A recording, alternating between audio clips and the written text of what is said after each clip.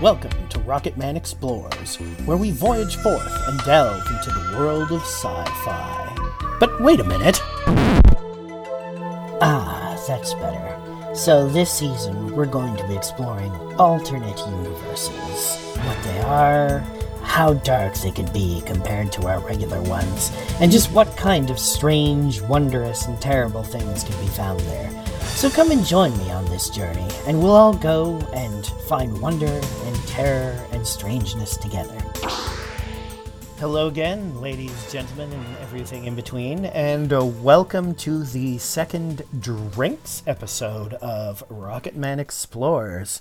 I hope you all enjoyed our previous episode. I hope you all enjoyed meeting my mother. We had a great time. She is the reason that I started watching Star Trek in the first place, as I believe I may have mentioned previously. I was watching it when I was very, very young. When it was first on the air with my parents, they would watch it, and obviously myself and my brother would join them, although my brother was even younger, so I don't know how much he recalls. In the later seasons, like the 93, 94, he does. But yeah, we were there right at the beginning. And that's what got me onto it, is right at a young age. So I was very excited and happy that she could come join us, and I hope that you were too. Now, on to the second episode of the season and the second drink. Now, there's going to be 3 hints for this one, because the name of the drink itself is a bit of a hint for this upcoming episode and for what show we're going to be watching as we are moving on from Star Trek this week. So we are going to be making Love Potion number 8. Now, this drink requires a few drink mixing syrups. So the first thing is going to be 1 ounce of hibiscus gin. I just find that the floral thing with the hibiscus just makes it makes the drink. It's a very, very good part of it. If you don't have hibiscus gin, I'm not going to tell you to go and get some, but it will make the drink significantly better.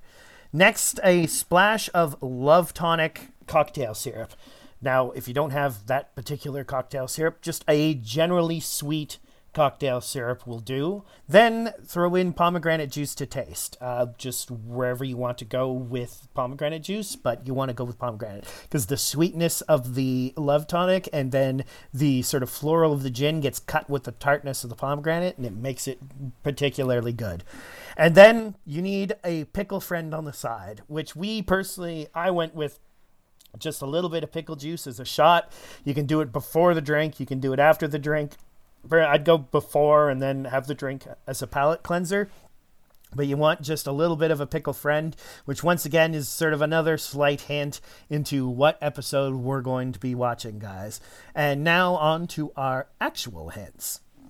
What are we watching this coming week? Well, I'm not going to say too much, and I apologize for the vulgarity, but your first hint, turn your speakers down now, is just going to be this. Excuse me. I do apologize for that, but believe me when I say that when you see the episode, you are going to understand where I'm coming from with this. And then my second question is a bit more of just something to think of. If you had a portal gun, where would you go with it? Now, I'm not talking portal gun as in Portal, where it's simply like 2 holes in space that are relatively close together. They need to be in line of sight. We're talking more like sort of dimensional transfer style portal guns. If you had a dimensional transfer, it doesn't even need to be a gun, dimensional transfer device. If you had that, where would you go? Would you bother going anywhere, considering the risks of, going to a dimension where the laws of physics do not apply the same way we are, and suddenly all the quarks in your body explode or something? I mean, that's something to take into consideration. But if you were confident enough that the dimension you were going to was stable for human bodies and obeyed at least the basic laws that we understand as reality, where would you go? Let's say there's an entire planet made of chocolate, which if you consider the infinite possibility and variety of the multiverse, there must be somewhere, right? Just chemistry, the chemical reactions of the stars eventually would produce a planet that's just entirely made of chocolate. So would you go there? Would you go to like a place that's just made of mattresses and that you could sleep for 38 hours? Wherever you want to go, just ponder where you would like to go. I personally, probably somewhere like because it's not like traveling in time. If travel in dimension, just somewhere interesting. Maybe somewhere where like just my physiology meant I could actually fly, and then just like, you know, fly over a canyon or something like that. Yeah, where the laws of gravity and such are changed to the point where our bodies would actually enable us to fly. I'd do something like that. So yeah, and then please come and join me for our next episode, where I know you're going to have a good time. We have another great guest. We get into some pretty deep discussions. It's going to be a blast. I think you will all enjoy it. And if you like what you're hearing, please head on over to rateyourpodcast.com/RocketmanTFGC and give us a bit of a rating. Again, we're recording this during the time of the plague, so if we're all still inside, you know, please just go and rate. We don't have much else to do, and if not, well, then just whenever you have the time.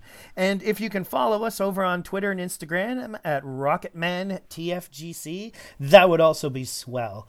Thank you very much for listening, guys, and we won't see you, but I will be speaking with you all next week. Have a good one. Bye-bye.